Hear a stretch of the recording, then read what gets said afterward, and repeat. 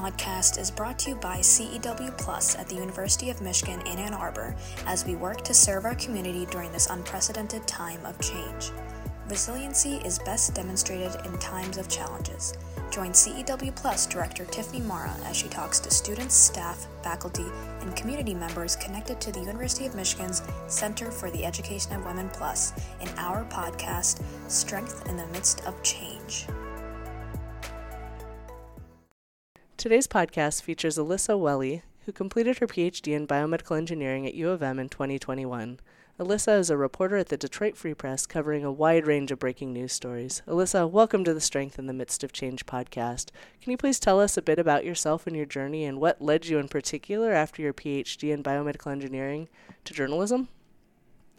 Yeah, absolutely. And thank you so much for having me on. I'm honored to be here to get to talk to you and share a little bit about my experience.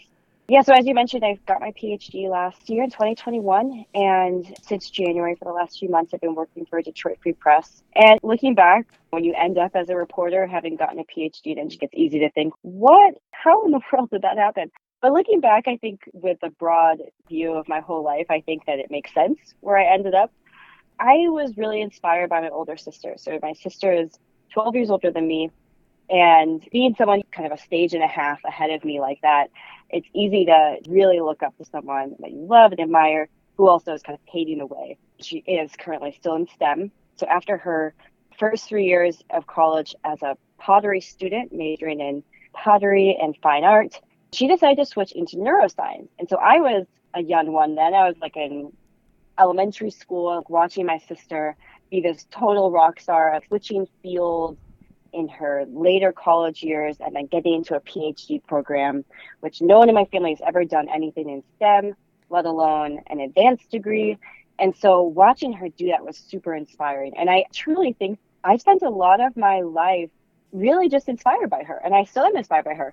And so I think when I was going through high school then, and she was going through grad school and later starting a job in STEM, I think that I really picked up on the fact that, I also like physics, or I also like math. I like science. And it was easy for me to bounce those ideas off of her because that's what she was studying. She was studying neuroscience. And so I think that led me to kind of be naturally attracted to a field of engineering. So I went through undergrad with a focus in biomedical engineering and then my PhD in biomedical engineering. And things I like about it were always, I like math. I find solving problems very satisfying. Lucky for me, a lot of engineering classes is problem solving.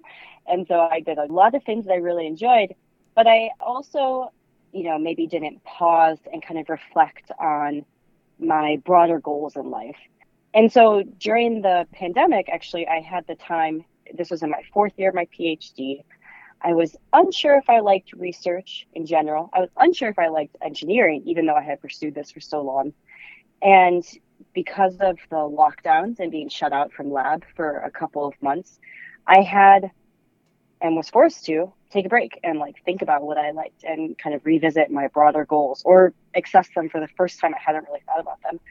And I think through that process, I started to realize that there were cracks in my plan that I hadn't realized. I wanted to be a professor just like my sister. I wanted to study cutting edge technology. And I was realizing that I actually don't like research. I actually don't like what I do every day. I'm happy that I'm not in the lab. All of those types of thoughts started to come to the surface, which was alarming at first, very alarming, but also a little bit refreshing to be able to think maybe some of the things I've been feeling, I just haven't really been paying attention to. So that led me through a long path of discovering what other options there are for me, not wanting to quote unquote throw away a degree while also considering, do I even want to finish my PhD? All of those things happened at the same time as one big kind of messy cycle of I hate this, I love this, I want to do something else, no, I never want to leave, all those types of thoughts and feelings. And I did a lot of informational interviews, actually counted. I did 63 informational interviews across a spectrum of 7 or 8 different fields. And I talked to other researchers similar to what I had been considering that I was pursuing. I talked to people who were studying how to teach engineering in a 4-year college context. I talked to people who were studying how to research engineering education. I was spitballing in the academic world. And then I was wait, what if I want to do consulting? maybe policy. What if I want to teach high school? What if I want, I just went through anything and everything that could be remotely related. Somehow, I found myself gravitating more closely towards people who are doing policy, people who are kind of out, I guess, quote unquote, in the real world, although that's not always accurate, but people who are out of the ivory tower, but we're still tapping into science. And I was talking to science policy experts, people who worked for Congress, worked for a specific senator as a science policy person. And I was realizing that the things I liked about worlds like that were more of the social, more of the communication aspects of it, which I felt like, and kind of brought part of the broader purpose. Oh, we have this bigger vision. We want to enact the Affordable Care Act. Right? I mean, this is from a long time ago, right? But like, what if you're like, I want to really work on healthcare initiatives, and I'm going to work towards that goal. I really liked that mindset. And in science and in research, it's a little bit more individual. It's not quite as group oriented. So I started talking to people, gravitate towards science policy. Took a class in science policy the last semester of my PhD. Don't always recommend that. Pretty stressful, but learned a lot. And I realized, in fact, the things that I liked about policy was more of the day-to-day aspects of it. I don't think I really enjoyed the idea and like thoughts behind crafting policy. It's pretty theoretical. And the things that I liked about it were more of like the practical aspects of talking and negotiating with people. And that led me down through this. I mean, there's not really a natural conclusion to this besides the fact that I ended up thinking maybe journalism, but I hadn't really talked to anyone yet at that point in time. I found myself in September 2021. I just officially finished my PhD. I went to the Michigan Daily Student Newspaper orientation. I showed up. I was 27. Everyone else was 18. I showed up and I was like, I am a graduate alumni. I'm not even an undergrad. I don't fit in here. Will you take me? And they were like, I guess technically we're allowed to take you. In our bylaws, any alumni can work for us for one semester after they graduate. I was like, that's me. And so that got me down through that long, winding process I just explained, got me all the way down to my first experience in journalism. And once I kind of branched into that world, I realized I really loved it. I also realized tons of people, not the overwhelming majority by any means, but there are tons of people who have gotten their PhD or master's or undergrad in STEM and have gone into journalism. I just hadn't tapped into that world yet. And it wasn't until I was at the Michigan Daily where I really started to realize this is a whole world that exists and I love it. This is so great. You were at a major decision point. So you kind of had this pause because of COVID, which is a positive from COVID, which is great to identify. And in that pause, you realized, oh, maybe I've been feeling things that I haven't just acknowledged and that it's time to think about how I'm pivoting. And so I find it interesting, your strategy in that decision point where you were basically at a blank slate moment. Have you had other times in your life when you've had kind of that turning point moment in making a decision? And did you use the same strategy that you employed in this case? Yeah, I have had other moments where it's a blank slate, nothing as drastic as this. It was a big moment because I'm very goal-oriented as a person, and I have always had the same goal, which is essentially to become a research professor. And so all of my decision paths had been really geared towards. So I don't think I've ever had such a strong goal for that long a period of time. So I can't say that there's anything that extreme, but I do recognize looking back on other periods of time where I have to make decisions, whether it's in my personal life regarding a relationship, or whether it's figuring out where I'm going to go to college, or whether it's determining, I don't know, should I adopt a dog? It's like any sort of decision-making process, I find myself very much turning towards other people and trying to interview them. I mean, I look back on it now, I think of it as an interview. Back then, I just thought I was chatting with people. But I was interviewing them in a way to gauge what they would do and kind of crowdsourcing opinions, which is pretty similar to what journalists do for stories. They interview people, see what they think, and then they write it down, they report it. So I think I've had that tendency in my decisions in the past, and I just had a more extreme version of that when I was literally locked out of the lab, doing something I'd never done before, which is working from home, also in isolation at that time. And I reached out to people to talk to them, being like, I think the feelings I'm having now in this crazy moment during the pandemic, I think these feelings have been there this whole time, and I'm trying to figure out what to do with them. Like, do I change my whole career path? And I naturally reached out to people and talked to them. So I think I've done that in the past, and I think that it was just more apparent in that concentrated period of time. I'm sure from your 63 interviews, you could probably write a whole article about that and the experience of Absolutely. it and what you took away from it and what others could gain from all of that work that you did across 7 or 8 fields, you said? That's a remarkable database of information you collected there through that period. Yeah, it's true. Maybe I should do something with it. Well, you did. You made a decision, but That's true. I'm curious, how does your background in the sciences inform your reporting? Yeah, I think there's a lot of ways to look at it. I think I'm very confident when it comes to researching something that I don't know anything about, because I know the skills of how to research things that are complex and that are maybe convoluted. I feel very calm in the face of being faced with a daunting topic to research. So I think that's a practical aspect of having spent years researching things that are hard, but also things that people just don't know much about, and you just have to kind of dig to find out answers. With that, I think tangibly, I rely a lot on the primary literature, the primary research. When I read an article about something and there's a link that says like, as reported originally from Michigan Radio, I'll click on that link and then I read the Michigan Radio article. Okay, that's the original article. Oh, actually, they cite this study. Okay, let me click on the study. And then I get to another article that talks about the study. And then I click on the link to get to the actual study. And then I read the actual study, right? So that's the type of thing that is, I'm not the only one who does this.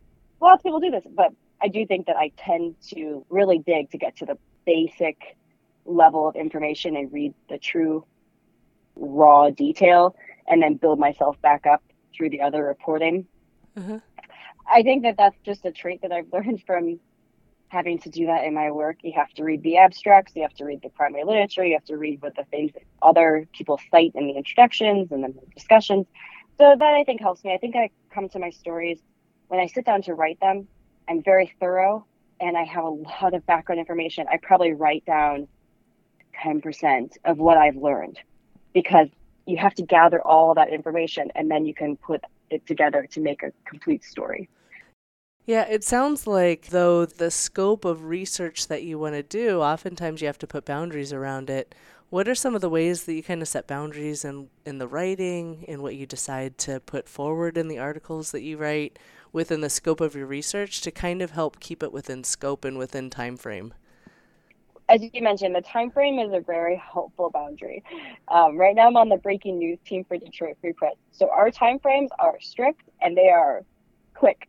So that is helpful. I only have 5 hours to write this story after covering an event. You just got to write it. You just got to sit down, you got to write it. And it is not the most in-depth story ever, but you also write whatever is truthful. You don't make things up. Obviously, you write whatever you experienced, write whatever you heard. And if it only is 500 words because you just don't have other information to include, that's okay. So yeah, I think that for shorter stories, time boundaries are great. I have to learn how to write faster. That's what I'm working on right now. And then in terms of depth of research, I wouldn't say that it's intuitive, but there does get a point in time where it's almost like you're doing research and you're digging and you kind of get bored or you just get tired of it. You're like, okay, I think I've just got enough.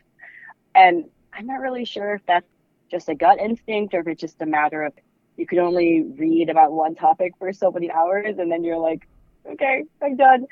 But yeah, there definitely are some helpful boundaries with the time constraints. And then in terms of the depth, I think it's just a matter of kind of reaching the extent of how much emotional and mental investment you want to put into it. And it helps right now because we're writing things that are fast turnaround. Any extra bit of research that I gather and can put into the story adds to it. But not including all of the pieces of research, like I could include every aspect about a certain vineyard that I'm writing a story about. Okay, I could include everything about this vineyard, the entire timeline, but do the readers really need to know everything about it? No, not really. It's almost like every bit of information and depth that you can add to it is good. It doesn't have to be everything. That will change in the future when I write other stories that are more science-based, and it's harder to encapsulate all of the nuanced aspects of research. I'll have to learn those skills in the future about when do I stop doing the research, the background. Yeah, no, in changing into a new field, a new career, has anything surprised you about the work or about yourself? You know, one of the things that I was fascinated to find was just the reporters get a lot of flack. I did not realize that the world of journalism came with so many pretty negative emotional side effects. In the few months that I've worked, I guess, a professional capacity as a reporter, I've gotten yelled at on the phone. I've gotten nasty emails, like all these weird messages on Twitter. And it's kind of just like being a public face and reporting on news. And if people don't want to hear it, or if someone is not necessarily seeing the world the same way that you are, it's really easy to be the brunt of people's anger. So that's been really fascinating to me. I mean, you as a researcher are quite shielded from the world in both good and bad ways. In good ways, you probably don't get many interactions that are negative with people from outside of your tiny little microcosm. Obviously, the bad side is that there's tons of things that happen in research that are unnecessary or waste of taxpayer dollars or things like that, where you just don't get input from the public. And so you don't find it to be bad because you're not getting any input. So there's good and bad to that. In the outside, being in a reporting field which is quite public, you get a lot of public input. So that was a bit of a shock to me. I think I just was surprised by that. I guess you'd always hear about people being upset with various media companies or various slants that media companies might present news. You hear that, but then to be actually in the midst of it and experiencing it is kind of jarring. So how have you managed that? How have you managed your own self-care and anxiety in receiving these types of responses from your work? It has definitely been anxiety producing, but it's rare enough that it's not maybe every day. And I've relied a lot on the experienced journalists to normalize it. You're just like, hey, this is normal. Like, you're going to get these emails. Don't even open them. Just delete them. If someone replies to you with a nasty tone but isn't swearing at you, it's probably best to just write a quick reply. Thank them for their readership. They've just given me some coaching tips, which has been helpful. So it's nice to know it's not just me. That's always helpful. But in terms of other forms of self-care, I rely a lot on exercise and being with my dog and finding creative ways to express myself. So I've taken up watercolor painting in the last few months. Instagram got me with an ad for a watercolor class. And it turns out I actually love it. And I'm so glad I got that ad. And so I took this watercolor class and I've been really enjoying watercolor painting. And then I have a dog who's a little over a year. And so that takes up a lot of time and brings me a lot of joy and gets me out exercising because I have to walk and run my dogs. Yeah. Oh, yeah. Pets are so good at being support creatures to us. We think we're taking care of them, but really they're taking care of us. Absolutely. Yeah. Now, as a final question here, what advice would you give to U of M community members who have a deep investment in more than one field of interest like you did? People who have deep investment in multiple interests, multiple fields, sometimes it can feel isolating. And instead, or acknowledging that it might feel isolating, but looking at it as a unique, fun trait. It can sometimes just feel a little bit lonely to be like, oh, I have one foot in this door and one foot out. And that's okay. People who are fully invested in the field that they're in, that's okay too. But it's helpful to remember it's totally okay to have multiple interests. One of the nice things about social media and LinkedIn and Twitter is that it is easier to connect to people that are entirely outside your immediate group of people. So a lot of things that I did when I met people, I would just find them on Twitter and send them a DM, or I'd even message or reply to a comment on their Twitter page and be like, hey, can I DM you? Find them on LinkedIn or email them. And a lot of times people want to explain their story. So if you reach out and you ask, hey, I'm in this field. I noticed that you were in that field and now you're in somewhere else. Or I noticed that you were in that field and you have this hobby that I also have. Can we just talk? Can we just connect? People are so eager to do that. Very, very rarely have I reached out and not gotten a reply. I mean, I cannot think of any right now. Almost always when you reach out to people and you explain to them that you have some commonality and you want to learn something from them, they're going to want to talk to you. And I think that that's really helpful for when you're in a field where you have these multiple investments and maybe you are feeling isolated, to find people who are outside your small area of U of M or whatever school, but specifically at U of M, and find someone else that's online and connect with them, and maybe you can learn something from them. So that's my advice. I mean, that's obviously the path that I chose. I did a lot of interviews. How I found most of those people was just online. I wasn't connected with them. They're not through U of M. Most of the people I found on Twitter and LinkedIn. And it was really helpful for me because then they could connect me to someone else. Oh, you should talk to my friend who used to work at whatever. And finding that network through social media, through online websites, it's just a gift that we have in our generation, and it's something that I encourage people to take advantage of. Were there any surprise yeses that you got that you were like, there's no way this person will talk to me? So I was listening to NPR, and they were interviewing a Stat News reporter about a story to do with HIV. And I had read the story, and I heard her on NPR being interviewed, this reporter. And I was just like, she is the coolest person ever. I want to be her. I think she's got this great story. I loved how she wrote her story. And she was doing this interview. And I found her on Twitter, and I had just entirely DM'd her. I was like, hey, I listened to your story. I listened to your interview. I read your story. Can we chat? And I just think of her as this really awesome, very cool, and very established reporter. And she was entirely so sweet, was like, yeah, absolutely. Let's chat tomorrow. Do you have like 15 minutes? I was like, oh my gosh. So there's been a couple people like that where I just am a fangirl of all their cool work. And then I reach out and then they reply. So Megan Multaney at Stat News, thank you if you ever listen to this. She's an excellent reporter, and I was just amazed that she actually replied to me. Oh, that's great. That's great. I love it when those surprises come through, because I'll often do the same thing and try and connect with people. I'm like, there's no way. And then they're like, we connected on LinkedIn. And it's such a great feeling. It's like the world gets a little bit happier. Yeah, yeah, exactly. It is nice. Well, Alyssa, it has been wonderful talking to you. Thank you for sharing your story with me and saying yes to this interview. It's been very motivating and inspiring to hear how you transitioned after committing to a PhD and have now found a field you're really interested in. Thank you so much for having me on. I'm honored to be able to talk to you and share my story, but also just excited to be able to connect with you and to hopefully inspire other people to feel confident to make changes in their career too. Thank you for listening to CEW's podcast, Strength in the Midst of Change. To learn more about this episode or the services and virtual programming offered by CEW Plus, please visit cew.umich.edu. Here at CEW Plus, we navigate circumstantial barriers by providing academic, financial, and professional support to help you reach your personal potential. Established to support women through higher education, we lift up women and all underserved communities at the University of Michigan and beyond. Through career and education counseling, funding, workshops, events, and a diverse, welcoming community, we exist to empower. We are CEW Plus, and we are here to help you reach your potential. The University of Michigan resides on the traditional territories of the Three Fires peoples, the Ojibwa, Odawa, and Potawatomi.